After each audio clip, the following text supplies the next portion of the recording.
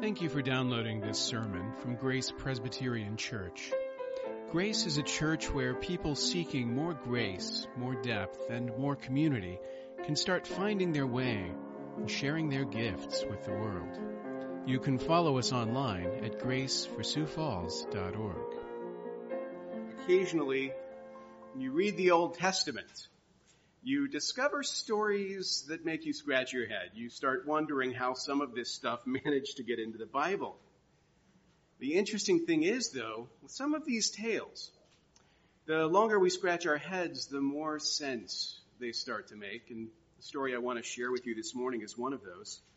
The first time I read it, I thought, well, that's a weird story. And as I meditated on it, I began to see layers. There was more to it than there seemed to be at first. And I hope that as we scratch our heads a little bit together and as we meditate on this and pull back a few layers, that the relevance to an ordination will become apparent. So this is in 1 Kings chapter 13. I won't read to you the entire text, but I want to kind of skim over the top of the narrative so that you have a sense of the story that's taking place. If you know your Old Testament history, 1 Kings chapter 13 comes almost immediately after the division of the kingdom of Israel into two parts. So now there's a southern kingdom and there's a northern kingdom. And this story takes place in the northern kingdom, in the city of Bethel, which is just across the border. You cross the border from the south to the north, you get to Bethel, and in Bethel we find the king of the north, Jeroboam, the king of this new kingdom. And he is establishing worship in his new kingdom in this temple that he set up on this high place. He has, in the far north of his kingdom, set up a golden calf for people to travel to and worship. And here in the lower part of his kingdom, he set up another and then built a temple at Bethel from which to worship. So Jeroboam, at the beginning of 1 Kings chapter 13, is basically holding a consecration service. They're holding worship services in this new temple, at this new altar that's been set up. They're sacrificing animals and pouring the blood out on the altar to establish this new way of worshiping in the northern kingdom. But as he's doing this, the ceremony is interrupted. Because God has raised up a man of God from the south, from the kingdom of Judah, and sent him to Bethel with a word from the Lord, a word of judgment. So this man of God, who's never named in the text, walks into this place where the king is present, where all of the leading people of the kingdom are present, and he essentially speaks a word of judgment to the king. This is in verse 3. He says that this place is under judgment, that a king will come who will tear it all down. And he says, this is the sign that the Lord has spoken. Behold, the altar shall be torn down, and the ashes that are on it shall be poured out. Now, like an evil king in a melodrama, Jeroboam points his finger at this man and says, seize him. But when he does this, his hand dries up. It's paralyzed. He can't retract it back. The hand of accusation is frozen in midair. And then the sign that's just been promised is actually delivered. Like immediately, this will be a sign. And then the altar that they've just been consecrating is broken, and the ashes pour off of it just as the man of God said they would. You know, the king is humbled. He's forced to backpedal. He has to apologize. In a apparent instance of repentance, he asks the man of God to intercede on his behalf, to pray to the Lord so that his hand will be restored. And that happens. Afterwards, King Jeroboam invites the man of God back to his place. He says, come to my house. Let's celebrate. Let's eat together and drink together. And the man of God turns him down. This is in verses 8 and 9. The man of God says, if you give me half your house, I will not go in with you. And I will not eat bread or drink water in this place, for so was it commanded me by the word of the Lord. So he's actually been given a command to go into the northern kingdom, to go to the altar, to pronounce this curse on it, but also not to eat or drink while he's there. That's the command of the Lord. So when the king invites him, the man of God says, no, I will not commune with you. I will not share your table. That's the setup. So far, so good. But the man of God leaves that public place. He saddles his donkey and he travels back south. And as he does this, word spreads of the feat that's just been accomplished. And you can imagine people are talking. The new church in town just had its altar broken in pieces. And the ashes of the sacrifice fell down. The king himself was publicly humiliated. So everybody's talking about this. And in the city of Bethel, there's an old prophet who lives. An old prophet, again, who's never named. We don't know his history. We don't know his background. All we know is he's an old prophet. He lives in Bethel with his sons. And when he hears the story, he tells his sons to saddle his donkey. And he hops on his donkey and he goes out in search of the man of God. These are donkeys. It's not a high-speed chase. He's able to overtake the man of God. And when he does, he basically extends the same invitation Jeroboam did. Come back to my house. Come back and drink with me and eat with me. And the man of God repeats the same command he's been given. I can't do it. I can't do it. I've been commanded not to eat or drink of anything while I'm here. Pronounce my judgment and then go. But then the old prophet does something interesting. Jeroboam, the bad king, he let the man of God go. But the old prophet, he makes up a story. He lies. He says, I also am a prophet as you are, and an angel spoke to me by the word of the Lord, saying, bring him back with you into your house, that he may eat bread and drink water. But he lied to him. So the man of God says, well, the Lord commanded me not to eat or drink while I'm here. And this old prophet says, actually, an angel just came to me and said, you should eat and drink here, and you should do it at my house. And the man of God relents. He goes back with him. He's deceived. He goes back to Bethel. He eats and drinks with the old prophet. And a little ironic twist, the old prophet who's just lied about having a word from the Lord gets a real word from the Lord. Suddenly God speaks through this prophet, and he speaks a word of judgment to the man of God who's just disobeyed him. Thus says the Lord, because you have disobeyed the word of the Lord and have not kept the command that the Lord your God commanded you, but have come back and have eaten and drunk water in the place of which he said to you, eat no bread and drink no water, your body shall not come to the tomb of your fathers. For the first time, we saw a judgment like this pronounced, a sign articulated immediately afterwards. It was fulfilled. Same thing happens here. The man of God gets on that donkey. He rides out of Bethel. He goes on the road where a lion meets him and kills him. And his body is there on the road in the northern kingdom. He dies before he reaches the land of his fathers, just as that word of judgment predicted. The lion stands beside the dead man so that people passing by on the road see this spectacle. This man of God who stood up to Jeroboam in the temple in Bethel at the altar, and now there he is lying dead on the road, killed by that lion. The old prophet hears about this, and an interesting shift takes place in his attitude. He realizes that the man lying dead in the road is the man who just communed with him, who just drank water and ate bread at his table. He once again has his sons saddle up his donkey. He goes out and he fetches the body of the dead man of God, brings it back to his own tomb, and has the man buried there. And they mourn over him, and they say, alas, my brother. And the old prophet who deceived him says, when I die, I want to be buried with him. They had broken bread together at the table, and they will spend death together, their bones in the same grave. And then at the very end of the chapter, a little coda.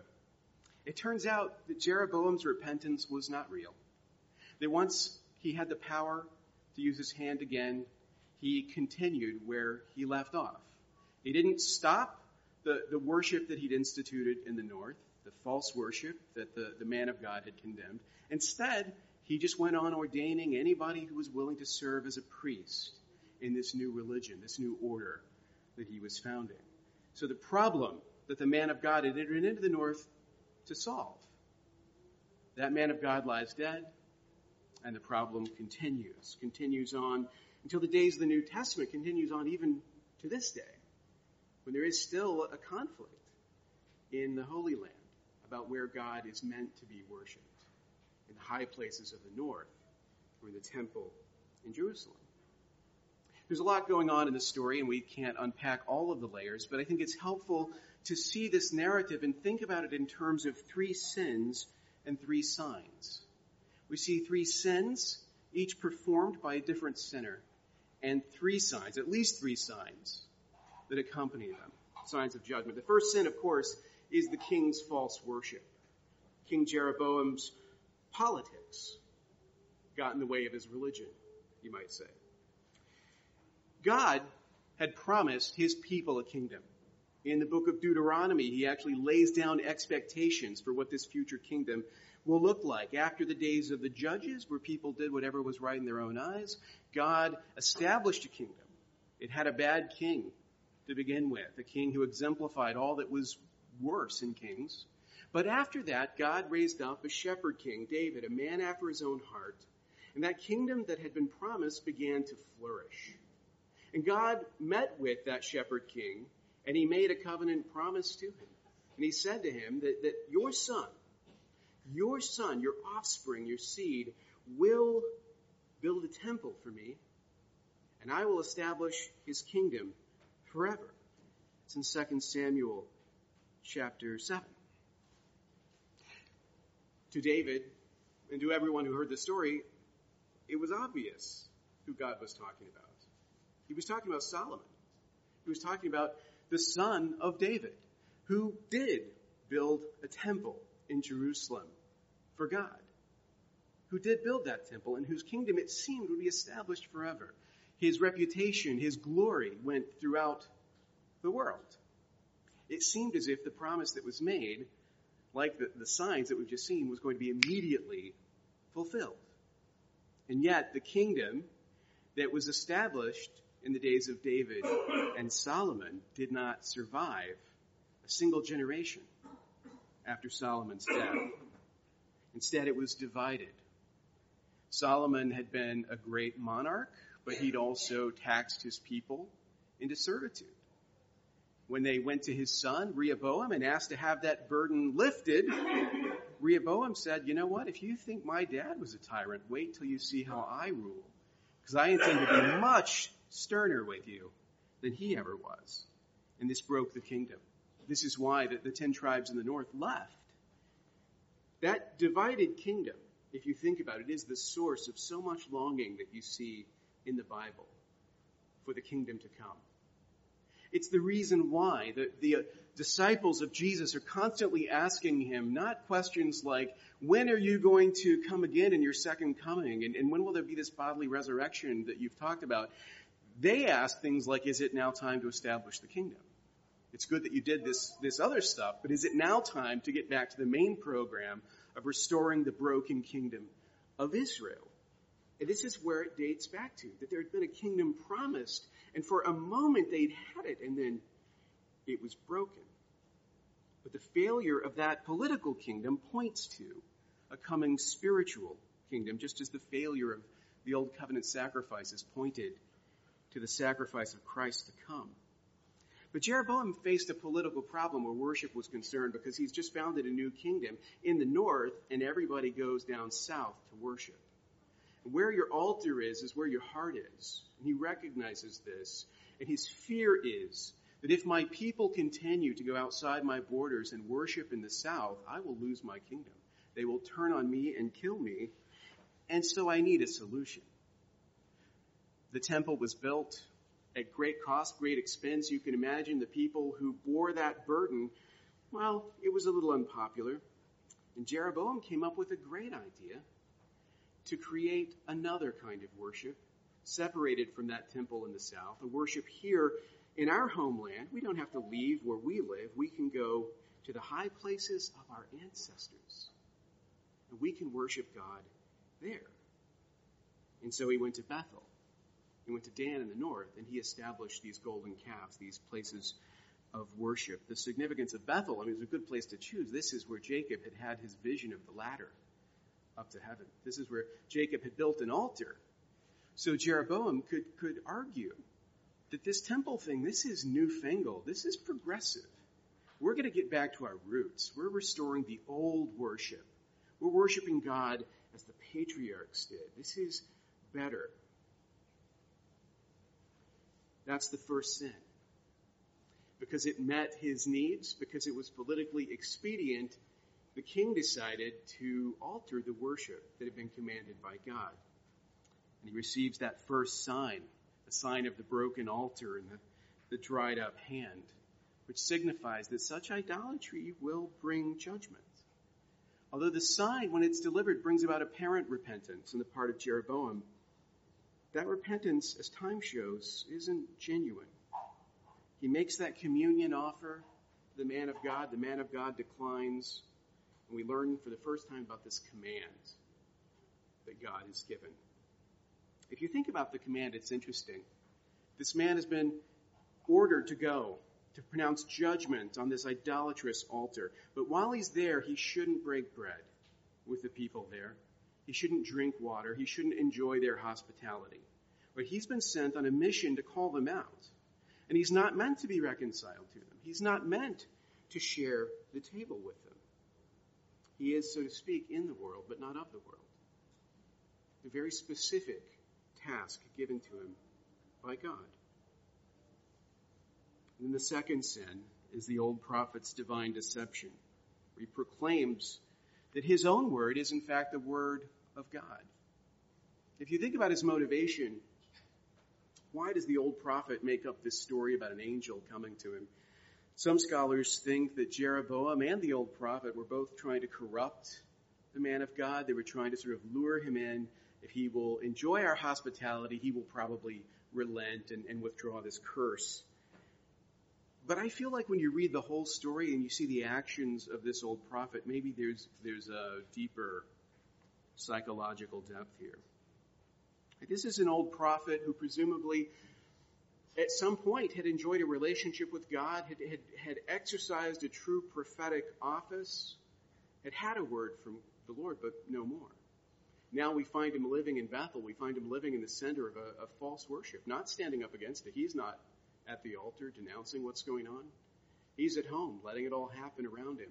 And then he hears that in his city, in his very city, a man of God has been raised up with a prophetic word so powerful that immediately you see the consequences of it. And that story perhaps electrifies him. Maybe he experiences something we might call ministry envy and would like to break bread with this guy, so maybe it could rub off on him, recapture those glory days. And he's willing to do anything to make it happen, even to lie about a calling that he probably once took very seriously. He deceives the man of God. He tells him an angel has come. He passes off his own desires as the will of God. And you might expect that he would drop dead right there, but he doesn't. Nothing bad happens to him for this deception. In fact, the man of God believes him and goes home with him and disobeys. And at the table, there's a second sign. The man who lies about having a word from God now does have a word from God, and it's a word of judgment. And like the first sign, it is fulfilled almost as soon as it's spoken. Why was the man of God deceived? I don't know about you, but if God said to me, I want you to go there, I want you to pronounce judgment, I don't want you to eat or drink while you're there, this is really important, don't do it. And you go and you do that thing, but on your way back, a random guy comes up to you and says, well, actually, an angel just told me that you should do the thing that God just told you not to do. How convincing would that be? I don't think it would be very convincing unless you wanted to be convinced. If you imagine yourself in that same situation, when this man of God, he's just done something remarkable. He's just had the most glorious moment in his public ministry. Not only has he pronounced a word from the Lord and then seen with his own eyes the destruction that was caused, but the king who raised a hand up against it and had that hand paralyzed in midair, he's got to be feeling pretty good. And then when the king tries to coddle him, he stands up to him in public before everyone. He demonstrates his integrity, and that works up quite an appetite. So that on the way home, maybe he's feeling hungry. Maybe he'd like to get a little refreshment before he begins the journey. Maybe he decides that the command that seems so absolute might actually be pretty flexible. He decides, based on the authority of the first prophet who happens to walk up and talk to him, the first man who tells him what he wants to hear, that it's okay not to hold himself to that same standard. And then the third sign, the lion comes and kills him. And it's an interesting kind of lion. It signifies that the judgment that's been promised will come. This is not the lion that Peter talks about, where he says Satan is like a lion prowling around looking for someone to devour. This lion actually doesn't devour. It's kind of unusual. The lion kills him, but doesn't eat him. The lion leaves him there in the street and stands there basically waiting for people to observe. So everybody gets a good look at what's happened. The lion does not consume the man. It only kills him. And then the old prophet collects the body, and there's a strange kind of sympathy between the two. The man who deceived and the man who was deceived find themselves in a kind of bond, sharing a grave together. And we learn that idolatry in the northern kingdom will go on as usual. But the old prophet says that the judgment that was foretold will come to pass. This will be judged in time. What are the consequences for the land when its leaders put their politics ahead of their worship? When its prophets pass off their own word as the word of the Lord? When its men of God compromise in private what they proclaim in public? What are the consequences? You get Samaria. You get the northern kingdom. You get idolatry that justifies itself as the true religion. But if you serve God today, then you can relate to all of these three sins. Right? I mean, we all know what it's like to put our own interests, our political or financial or social welfare ahead of our faith. We've all thrown up altars in convenient places rather than worshiping God the way He desires. We all know what it's like to pass off our own ideas, our own desires, as if they were God's, and to convince ourselves and others that we should listen to ourselves instead of God. And we all know what it's like to confess one truth in public and live another way in private. We've all let ourselves off the hook. We've given ourselves permission to bend or break the commandments that it's very important other people keep. And if this is true for all of us, it's just as true for ministers. But what are the consequences for the church when its ministers put their own interests ahead of God's? When they substitute their own beliefs for God's? And when they speak one way in public and live another way in private? We don't have to get into a time machine and travel to ancient Israel to find out the answer. Those consequences are what we live with now. Today, as always, a minister must set an example by putting his worship ahead of his self-interest. He must proclaim the word of God and not his own word. He must be faithful both in the spotlight and in the shadows. Because if the shepherds don't do this, how can the flock? Some of you have heard me tell the story of days long gone by when I was a Baptist deacon and I was corrupting the minds of the youth by giving them what I called the Reformed Care Package. It was a bundle of photocopies that was meant to introduce them to a deeper understanding of Scripture. And one of the things that was in that bundle was a copy of J.I. Packer's introduction to John Owen's book called The Death of Death and the Death of Christ. And it's interesting as I look at 1 Kings 13, these three sins and these three signs, because in Jesus we find the death of sin and the final sign. It's what he is. It's what he does for us. In John chapter 4, that famous story of the woman at the well, Jesus enters into the question that is first being raised in 1 Kings chapter 13, a kind of worship war that has been ongoing. When we talk about the woman at the well, that story touches on a lot of ideas, and typically when I talk about it, the thing I want people to understand is in that story, you're not Jesus, you're the woman. Like, you're meant to identify with that woman, and Jesus is the one who tells you all that you've ever done. But it's interesting that once that happens, once she has that encounter with Jesus, she sees her opportunity to solve one of these controversial questions. Right now, we would probably do like a Facebook Live thing and get him on there and say, "Now, Jesus, well, I've got you here. Please tell us, where should we worship? Who was right?" In other words, was Jeroboam right or was Solomon right? Should we worship here at the high places of the patriarchs, or should we worship down south in the fancy temple?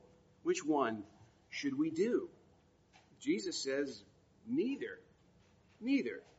This is John 4, starting in verse 21. Jesus said to her, "Woman, believe me, the hour is coming when neither on this mountain nor in Jerusalem will you worship the Father. You worship what you do not know. We worship what we know, for salvation is from the Jews. But the hour is coming and is now here when the true worshipers will worship the Father in spirit and truth, for the Father is seeking such people to worship him. God is spirit, and those who worship him must worship in spirit and truth." Jesus is basically doing there the thing Tim Keller does, right? He's offering a third way. It's like this option or that option. Oh no, there's a third option. And it turns out the third way is the right way. Jesus, the same way. Should we rebuild the glory of the temple? Like, should we reinstitute the sacrificial system at Jerusalem, the glory days of Solomon? Is that the point? Should we get back to that and restore the purity of that? Or would it be better for us to reach back even farther, and worship in the old high places? Worship at Bethel, where Jacob built his altar. And Jesus says, no, neither of those things is right. Neither of those things is right. The worship of God doesn't look backward to some historical moment for its fulfillment or its realization. Instead, those who worship him must worship him in spirit and in truth. Jesus is here to proclaim that now everything is changing. Everything is changing. The solution is not to favor one faction over the other. The solution does away with it all by fulfilling it. Why does he offer this third way? How can Jesus speak this way? Because Jesus was the seed of David. He was the one who had been promised. The son who would build a temple, only the temple that he built was himself. He said, if you destroy this temple, I'll build it back up again in 3 days. And that's what he did. Indeed, his people, the church, or a temple he has built, a dwelling place for God. The old political kingdom, whether north or south or reunited, was never the point. It was a sign, it was a shadow pointing to a future kingdom. Those old kingdoms had failed. They had failed. But his kingdom is forever.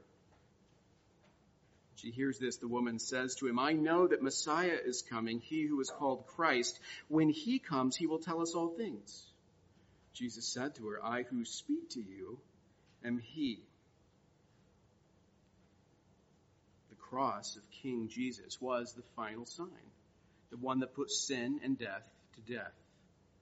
Where other kings have failed us, other prophets have lied to us, other leaders have said foolish things, strutting self-righteously in public, only to betray themselves and us in private.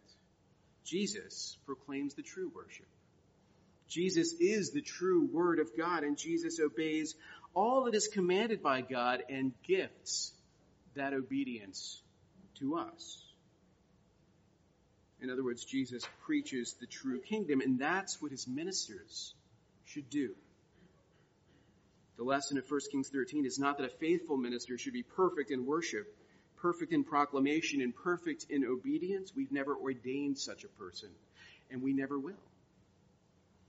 The lesson is simply that a faithful minister, despite all pressure to the contrary, must point to the one who was perfect in worship, perfect in proclamation, perfect in obedience.